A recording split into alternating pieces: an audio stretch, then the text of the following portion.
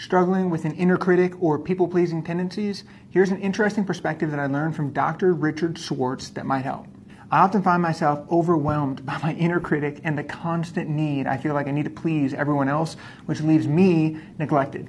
It's as if these parts of me were unwillingly drafted to be my protectors. Here's what Dr. Schwartz has to say about this.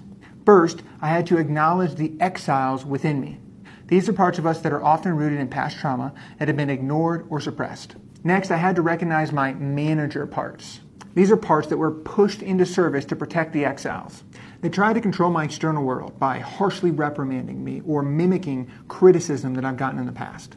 Others managed by caring for other people so much that I neglected myself, or by being hyper-aware and always trying to figure out what's going to happen next. And some kept me out of touch with my emotions, using my intellect and keeping me in my head. These manager parts have one goal: avoid triggering the exiles. Understanding these internal dynamics can be the first step towards inner healing and self-care. Once you're aware of these manager parts, you can start to befriend them. Be sure to follow me for part 2 to learn how to befriend these parts of us. Short Cast Club